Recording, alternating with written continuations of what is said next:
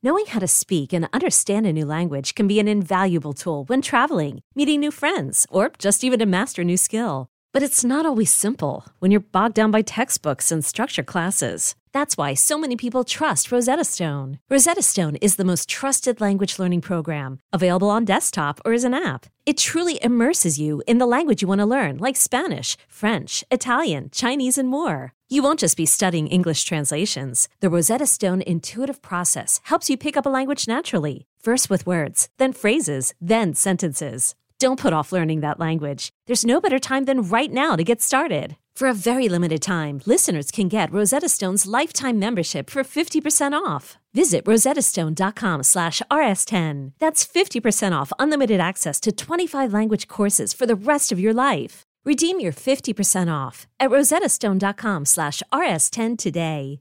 Is your child struggling with a specific subject or need help with homework? Are they asking questions that you're not sure you can fully answer? IXL Learning is an online learning program for kids. It covers math, language arts, science, and social studies. IXL is designed. This program will improve your kids' grades. Studies done in almost every state in the country. The kids who had IXL are consistently doing better. Powered by advanced algorithms, IXL gives the right help to each kid no matter the age or personality. And it doesn't have to eat up all your time. One subscription gets you everything for all the kids in your home, pre-K to 12th grade. So don't miss out. 1 in 4 students in the U.S. are learning with IXL. IXL is used in 95 of the top 100 school districts in the U.S. Make an impact on your child's learning. Get IXL now. And listeners can get an exclusive 20% off IXL membership when they sign up today at IXL.com/audio. Visit IXL.com/audio to get the most effective learning program out there at the best price.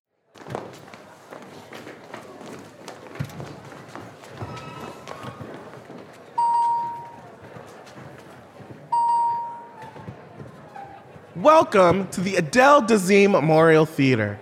Please take a moment to silence your cell phones, pagers, babies, hacking coughs, anything that could make noise during the performance. Photography during the show is strictly prohibited, and while we do not actually have police on premises to enforce this rule because fuck 12, we do have Patti LuPone standing by in the wings ready to berate and humiliate anyone who violates this protocol.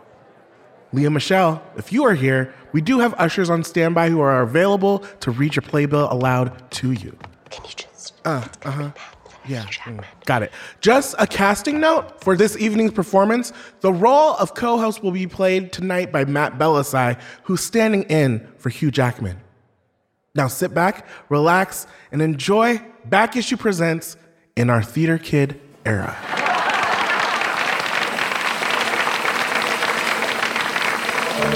Beyonce? You look like Luther Vandross. Ho, but make it fashion. Because of y'all. It's Britney. We were rooting for you, Tiffany. We were rooting for you. Who said that? Welcome to Back Issue, a weekly podcast that revisits formative moments in pop culture that we still think about. This week, call me Rodgers and Hammerstein's Music Man because I got 99 problems and 76 trombones. Help. It's a lot of trombones. Like, how am I supposed to carry this many trombones? This week, we're talking about musical theater. I'm Josh Quinn. Joining me today will be comedian and Dreamgirls scholar Matt Bellassai and actual Tony Award-nominated Broadway star L. Morgan Lee. All doctors to the ER. Hey, I have a 2:30 appointment for well, I guess I'm not exactly sure what it is. There's this music that just keeps following me, and it kind of vamps, like it's trying to tell me to start singing. Uh-huh. That sounds really annoying. I hope it's not contagious. It's really weird because I get this internal push to give in and start singing. Well, I mean, that didn't sound half bad. Still really, really annoying, though. And every few hours, these voices in my head, it's like they're on a PA system and they're telling me to silence my cell phone and stop taking pictures. But it's not in a very live, laugh, love kind of way, you know? Yeah, you can go wait in the office just up the hall on your left, room 205.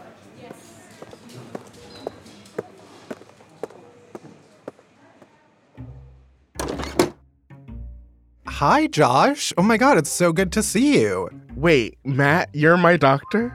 Yeah, I'm a doctor. A licensed doctor? Yes, I am a doctor. Huh. Okay, congratulations. So, what seems to be going on here with you? Dr. Matt, something crazy is happening. I woke up this morning and there was this voice in my head, like those PA announcements before a Broadway show. Like, turn off your cell phone, that kind of thing? Right. And the rest of the day has just been so odd. I keep hearing this cheesy music vamp.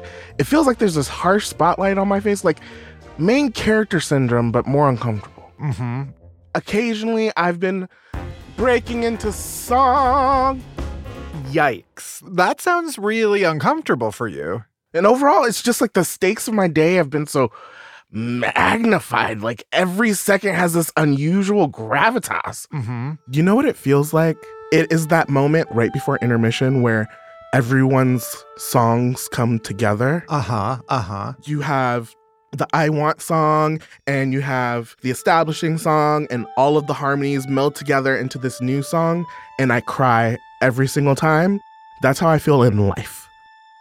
Okay. So it sounds like you've got a classic case of Rodgers and Hammersteitis.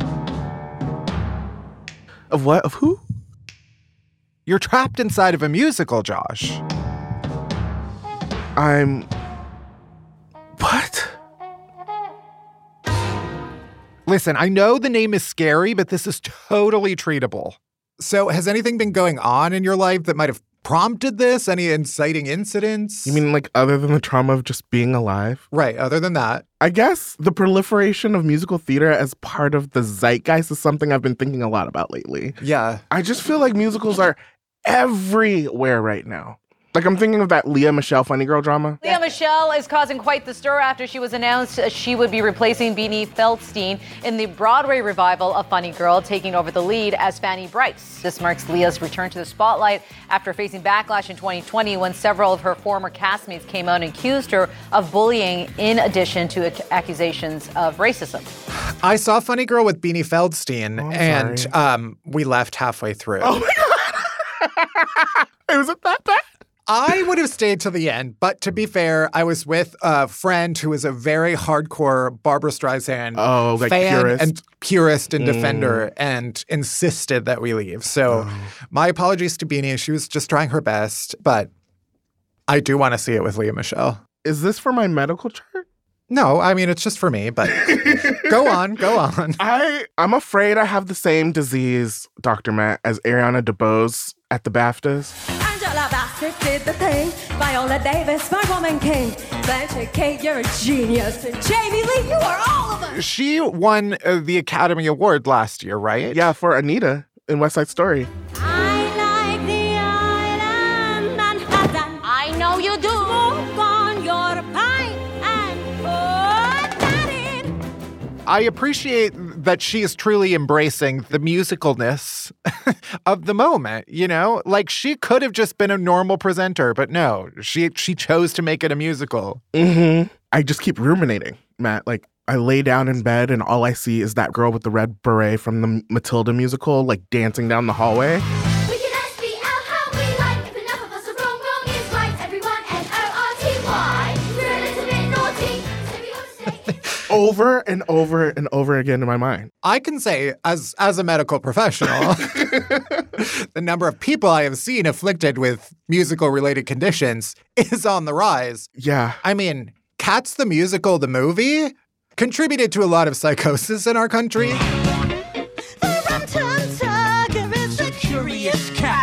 I feel the lines in my brain breaking down because everything was once original and then brought to the stage as a musical version, and now it's being brought back to film as the film version of the musical version, like The Color Purple.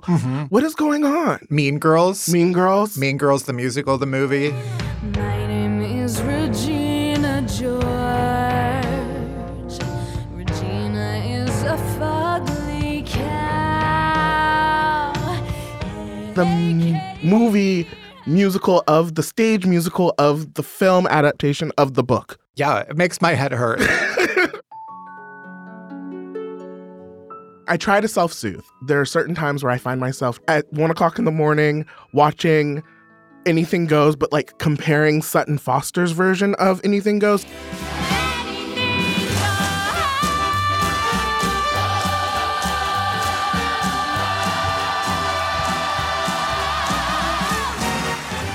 To Patti LuPone's version of Anything Goes.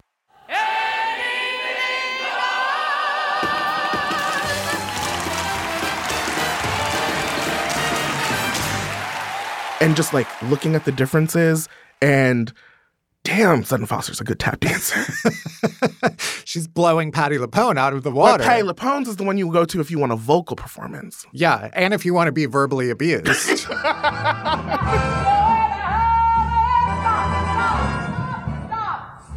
taking pictures right now! You heard the announcement?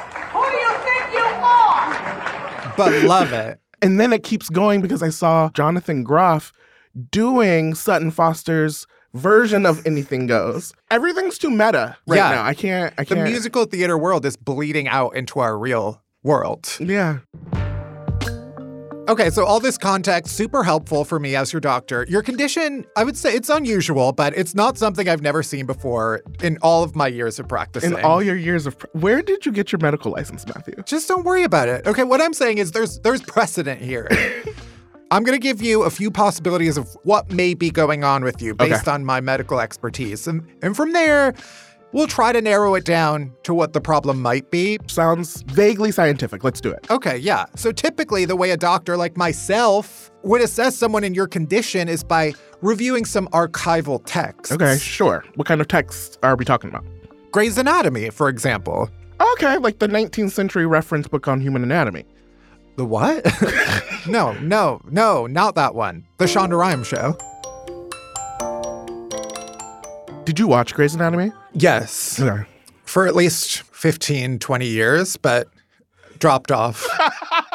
Have you seen the episode where Sarah Ramirez, they get into a heinous car crash and then they start singing as an angel outside of their own body while doctors try to save both Shay Diaz and the life of their unborn child? No. And then the rest of the hospital starts singing as well, and it's not really explained, but it's clear that it has something to do with Shay Diaz being nearly dead. And you'll begin to wonder why you came. Where did I go wrong? Is she breathing? Her color's bad. Stimulate and suction and get some access. Right. So according to this first-hand medical text, we have the cast of Grey's Anatomy performing surgery on Sarah Ramirez's character on the table in the operating room. Also, why are all of the doctors still wearing their masks if they're singing? We need to see your lips. I'd rather keep it on. No Valentina, no RuPaul. Take that thing off of your mouth. I'd like to keep it on, please. You're at the table read, and you get the script, and they're like, it's a musical. So, yeah, this character is going to be on the table, lying there, losing their life, and a Glee chorus is going to come in. If I lay here, if I just lay here. Yeah, so this is not like a perfect example because the singing isn't really explained, but it is one source I might look to as I begin the process of diagnosing your condition. Or do you remember in Scrubs where a woman has an aneurysm and everyone starts singing? You okay, ma'am? How many fingers do you see? Call 911 emergency. Why are you singing? Wait, why am I singing? You think I had an aneurysm? I don't want to jump to any conclusions. I'm just providing some possibilities, you know?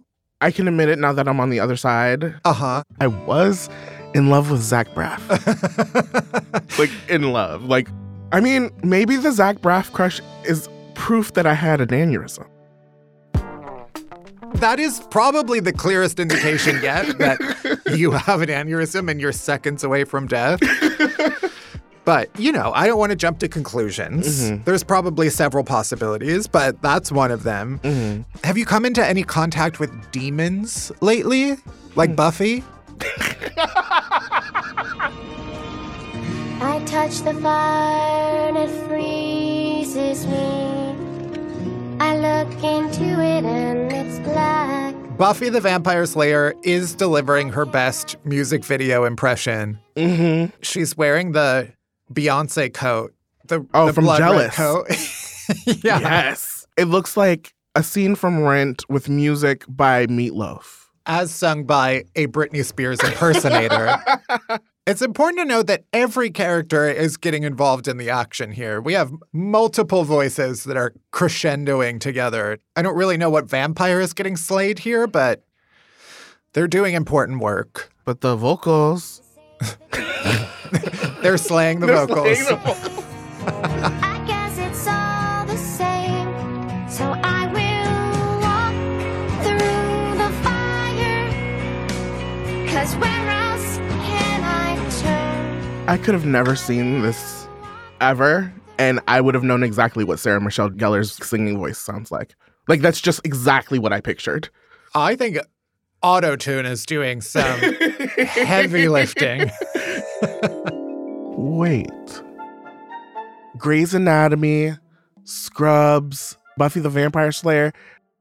Dr. Matt, are these so-called texts you're referring to just the one random musical episode in various non-musical TV shows? Are you diagnosing me using the conceits that writers invent to justify their characters breaking into song?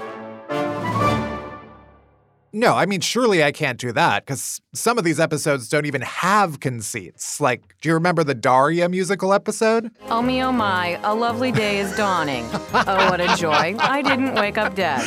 Yes, go girl, give us nothing. I get my sleeping class instead of in my bed. Is Siri in this musical? I do appreciate that they did not try to make up a conceit at all. It was just, hey, they're going to be singing. They're just going to be singing. You know what? Maybe you're fine, okay? Maybe I'm the problem, like in the Even Stevens musical episode. Maybe I have the flu and I'm hallucinating everybody singing. We went to the moon in 1969. Not 1968. But a year later, we went to the moon in 1969. That's when the astronauts first walked inside a crater. We went to So famously, Christy Carlson Romano, as Ren Stevens, is delivering a presentation about the first time we landed on the moon. And I remember because this was very out of Ren Stevens' character, because usually she was the one that was super prepared for everything. Yeah, she was the type A Rachel Berry. She was the Rachel Berry, but she got sick and didn't prepare. She had a fever. A fever. And produced what I probably would call the most famous of all musical episode numbers. I mean, definitely the most educational. Because you know how, like, Gwen Stefani taught an entire generation how to spell bananas? Ren Stevens taught me when we went to the moon. in 1969. Exactly. You will never forget it. Not 1970, but a year sooner. But is it misinformation? Yeah. One thing is certain, while Ren Stevens is dancing around with all of her classmates in the middle of a science classroom in a high school somewhere in California, she is not addressing the rumors that we faked the moon landing on a studio lot. You see that smile? She knows the truth. She knows the truth. She's being paid off by NASA to keep her mouth shut.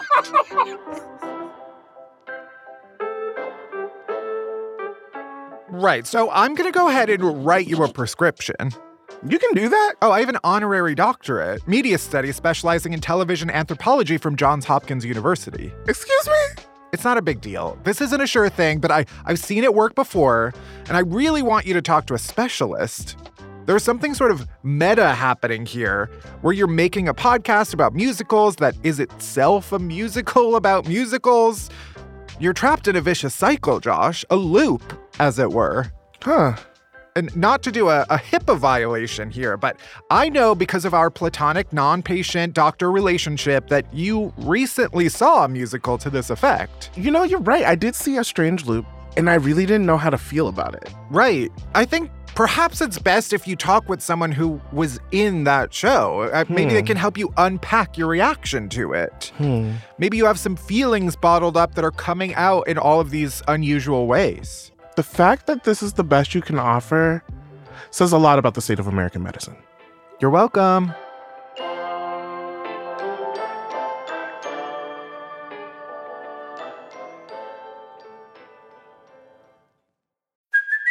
Hey, it's Kaylee Cuoco for Priceline. Ready to go to your happy place for a happy price? Well, why didn't you say so? Just download the Priceline app right now and save up to 60% on hotels. So whether it's Cousin Kevin's Kazoo Concert in Kansas City, go Kevin, or Becky's Bachelorette Bash in Bermuda, you never have to miss a trip ever again. So download the Priceline app today. Your savings are waiting. Go to your happy place for a happy price. Go to your happy price, Priceline. I'm Shimol Yai, and I have a new podcast called The Competition. Every year, 50 high school senior girls compete in a massive scholarship competition. I wouldn't say I have an ego problem, but I'm extremely competitive. All of the competitors are used to being the best and the brightest, and they're all vying for a huge cash prize. This will probably be the most intense thing you've ever gone through in your life. I remember that feeling because I was one of them. I lost. But now, I'm coming back as a judge and also a kind of teen girl anthropologist. Because if you want to understand what it's like to be a young woman in America today, the competition's not a bad place to start. Hopefully, no one will die on stage tonight. From Pineapple Street Studios and Wondery, this is The Competition. Follow The Competition on the Wondery app or wherever you get your podcasts. You can listen to The Competition early and ad-free right now by joining Wondery Plus. It's the most anticipated WNBA season in history. And you know what that means. Court is back in session. Welcome to Queens of the Court, an Odyssey original podcast. I'm your girl, Cheryl Swoops. And I'm Jordan Robinson. All WNBA season long, we'll be bringing you interviews with star athletes, analysis on your favorite teams, and lots of hot takes. Order in the court. Follow and listen to Queens of the Court on the free Odyssey app or wherever you get your podcasts.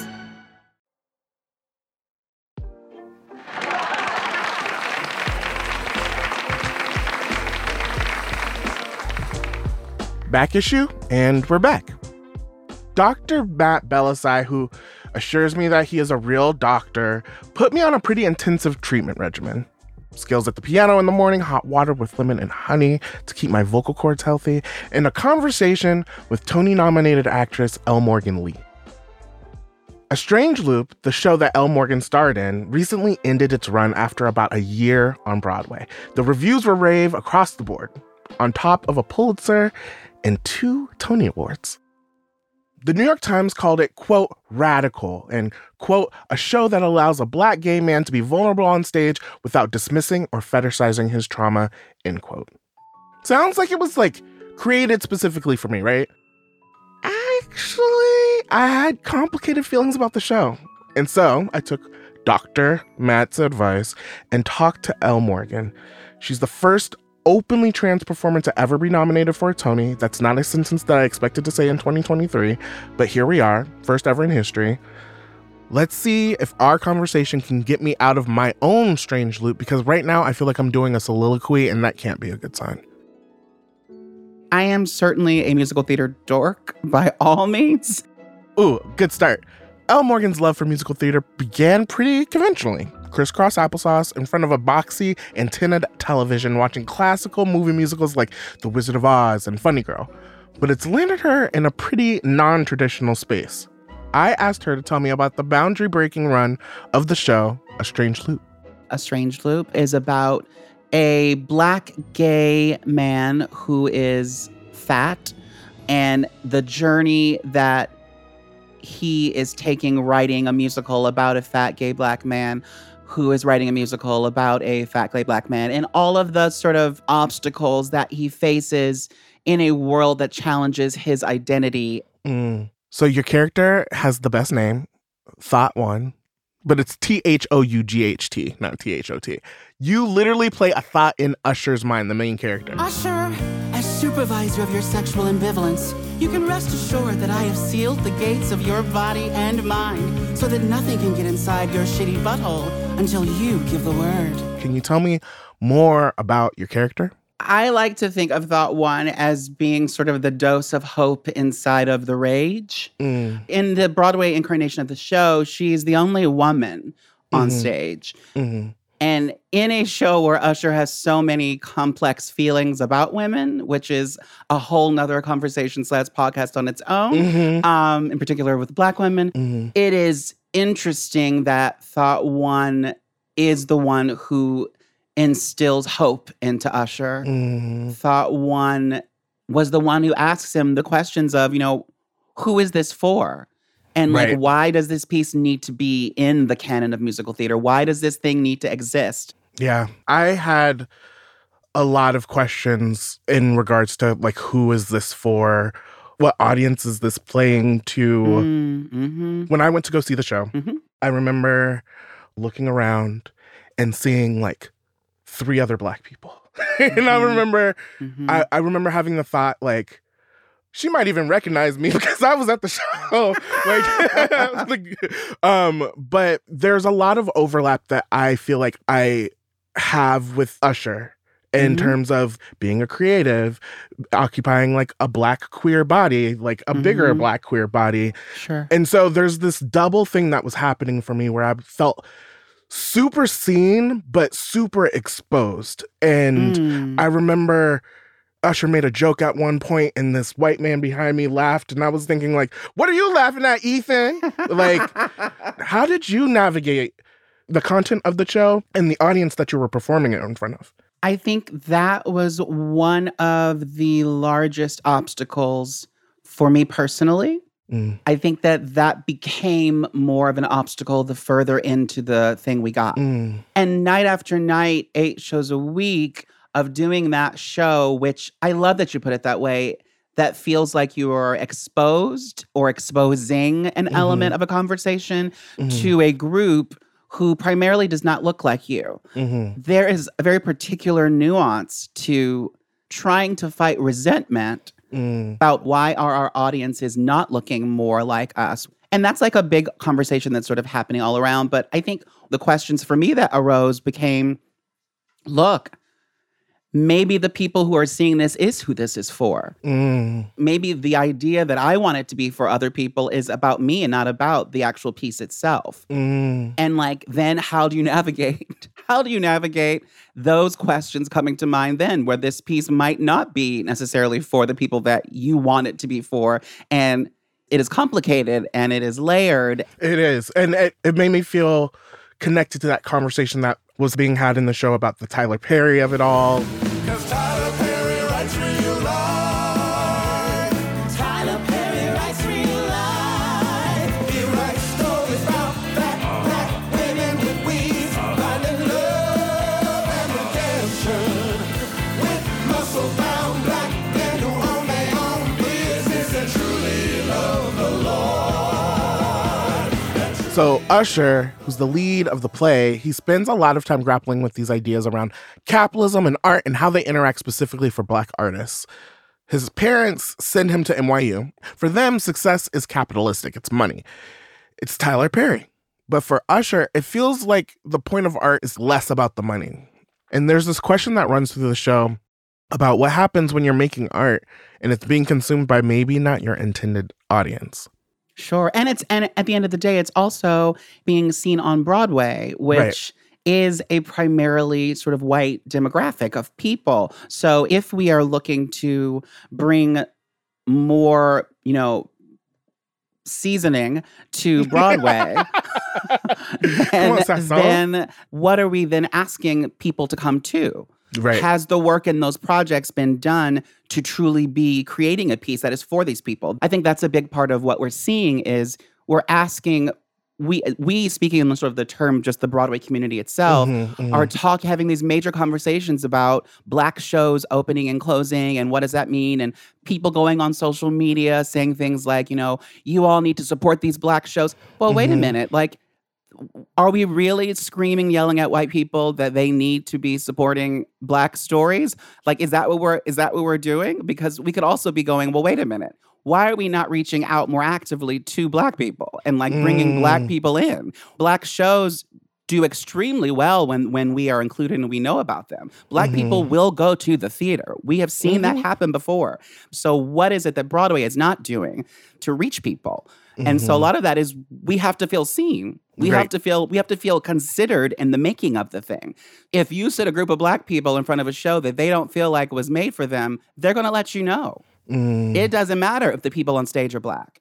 It's crazy because it's also a loop because it's like the content informs who feels seen in the work, which informs who shows up for the work, which informs the experience of receiving the content. It's its own strange loop. You were nominated for a Tony, which, sis, congratulations. Thank you. But I was super surprised to learn that you were the first openly trans actor to be nominated in queer-ass, Broadway-ass history. Like, what's getting that information like? Well, it was crazy getting that information. It was certainly something that I had always dreamed about. And, like, the thing is, I always dreamed of being nominated as an actress. When I was a kid, when I was starting to think that, I was like, well, that's never going to happen, but I can dream it all I want to. So to be nominated in a way that felt affirming and beautiful and exciting, that's the dream. But the conversation is so layered. You can have the greatest intentions in the world. You can want to see this diversity and want to see all this inclusion. But if you haven't prepared your house for the people that you're inviting inside of it, then it's not a safe space for those people. And so in order for it to be made into a safe space, you have to actually have conversations with those people. You have to talk to your neighbors before you ask them over for dinner. Because once we get inside of the room, we might find things that are not so great or things that you don't know are offensive or harmful or triggering to us. So you have to ask me what's going to make me feel comfortable. You have to ask me how you can welcome me into your home. Right. I did a reading of a project where the director on the first day of rehearsal was he was mesmerized that there were enough trans people to be able to be in this particular project. Said in the room, I understand that this story is interesting and that we need this sort of different group of trans people, but where are we supposed to find these people? Where are they? Is there a shortage? And I'm like, honey, like it's not that people are not here. It's that you don't have access because they haven't been in the room already. Right. So to me, that idea of being like the first, it makes sense because people don't necessarily see where there's a lack. They don't see where there's a void. Well, how do you think that your role in the show fits into this conversation about Broadway and queerness? My role in the show, there's this idea that because Elle Morgan is a trans woman and we now know that, you know, she's trans, then, oh God, it's just so wonderful to see like a trans character on stage. Thought one is not trans. Right. For me, it was actually kind of cool on the nomination situation because I was nominated for a track that is not trans-specific. Like, one of the things that we are fighting so hard for is to simply just get to be. We like to get a chance to not have to put a trans flag or a label across our foreheads or trauma in order to tell a story. Yeah, it's like we shouldn't have to do that. If I want to play Dot in Sunny Park with George, if I want to play Belle in Beauty and the Beast, I've only got a few more years.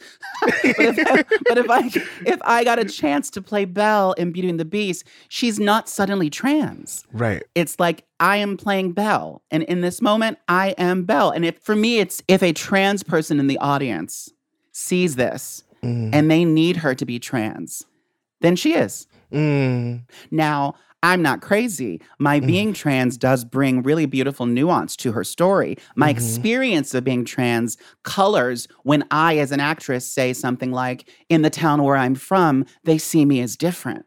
Like, that adds another layer to the way that the story is being told for me as an actress and for those who need to hear that. But to the average audience member, this is just a Black woman on stage getting a chance to play Belle. Or rather, just a woman on stage getting a chance to play Belle. Because she's also then not suddenly, oh, here comes Black trans Elle Morgan Lee as Belle. Because that's, even that language is then centering whiteness in a way that, we don't have to do that. We keep doing it, but it's not a necessity. And the thing that's crazy about it is I don't know that people even understand that. Because people know because I'm openly trans, and the show is queer, so it's a trans character. I was like, no. I could have very easily had a cis woman understudying me and actually thought that would have been a really incredible actual forward step for our business and for the understanding of trans people and for lots of things to see a cis woman covering a role that was originated by a trans woman because the role is simply a woman. Right. The show just ended its run. How are you processing that? How are you going to look back at this particular time in your life? I feel free. There are things tethered to the show that I've been ready to sort of part ways with for a while. I've said I've grown a skin I never wanted to have to grow. Ooh, what does that mean? I think of the kid who was sitting looking at these movie musicals and all these things, and you have this dream of what Broadway is. And then you get your ticket to get inside the door. And then, I'm standing inside of the door and I realize there's a lot of unpacking that has to be done in this room in order for me to feel truly welcome. I wanted to be able to go to Disney World and just sort of be joy and light and naivete all the way. Twirl. But and just twirl through the hallways and just fly. It's like, but the reality is this is a business. It's a business. It's a business first. And so you can make a room where that's possible, but you've got to make that room. We don't check in on the firsts. Right. Because we're just celebrating that you made it over the finish line. We didn't take a look at your body to see all of the scarring there.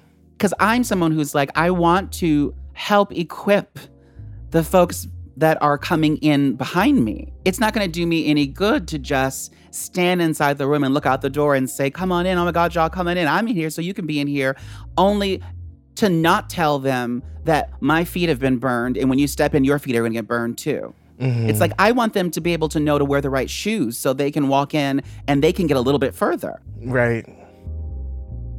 Elle Morgan, thank you so much for your time. Thank you.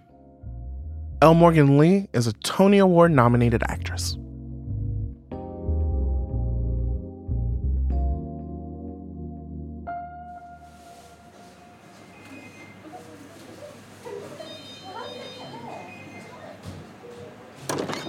Oh, hey, Josh, you're back. Hey, Dr. Matt. Has your Rogers and Hammersteinitis improved at all? I'm actually shocked, but yeah, it has. I'm a Capricorn, and big Capricorn energy forced me to go online and study my affliction. And in my search, I found this clip of composer Stephen Sondheim explaining at what point in a musical his mentor, Oscar Hammerstein, would make characters break into song. What constitutes the point during a play that a song becomes necessary? Well, Oscar's principle was that when the emotions bubble up to the surface and seem to be too passionate for speech, that's when you should come into song. So, Hammerstein's principle was that the characters sing when the emotions are so high, so overwhelming that the only option is to express those feelings through song. Okay. So, I think I was just feeling really emotionally bottled up, specifically around some of the ideas that A Strange Loop explores, and my conversation with Elle Morgan helped me express those feelings. Such as? Questions of the intersection of Black art and capitalism, the intersection of queer art and capitalism. Like, sometimes diversity and representation in art fall short of liberation, and it was really cathartic to see that all the times where I was feeling weird about A Strange Loop, some of the performers were also feeling weird about performing this in front of non-Black, non-queer audiences, and whose gaze is focused on who. It wasn't just isolated to me. Elle Morgan was feeling it too.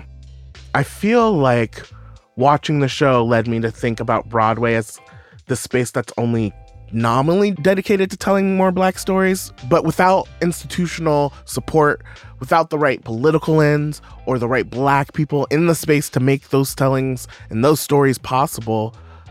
How is that going to happen? Yeah. I still can't make it past the fact that Elle Morgan is the first trans performer to be nominated for a Tony, and Broadway is supposed to be the queerest place ever. Yeah. Like, that was my, that was what I was just thinking, was like, this is supposed to be, out of all the different types of media, the most, the most progressive, the most queer, the most accepting of everybody. And not only do the stories not reflect that a lot of the times, but just the institution as a whole. It's not very accessible to a lot of people. At all. And musicals are a thing I really, really love. Mm-hmm. And that made it really difficult for me to see this musical, A Strange Loop, and feel so removed from it. Mm-hmm. But also to see it and see it so celebrated and not have the same sort of reaction. It was just my own version of A Strange Loop, I guess. Mm-hmm. So, are you saying what I think you're saying, Josh? What do you think I'm saying, Matthew? Josh, don't you see? I've cured you. I guess you, pointed me in the right direction. Am I a good doctor? You barely have a doctorate, Matt. I don't know if I'd call you a good doctor. Maybe anyone can be a doctor if they just believe. Okay, well, I'm gonna head out now. Leave me a positive review on ZocDoc.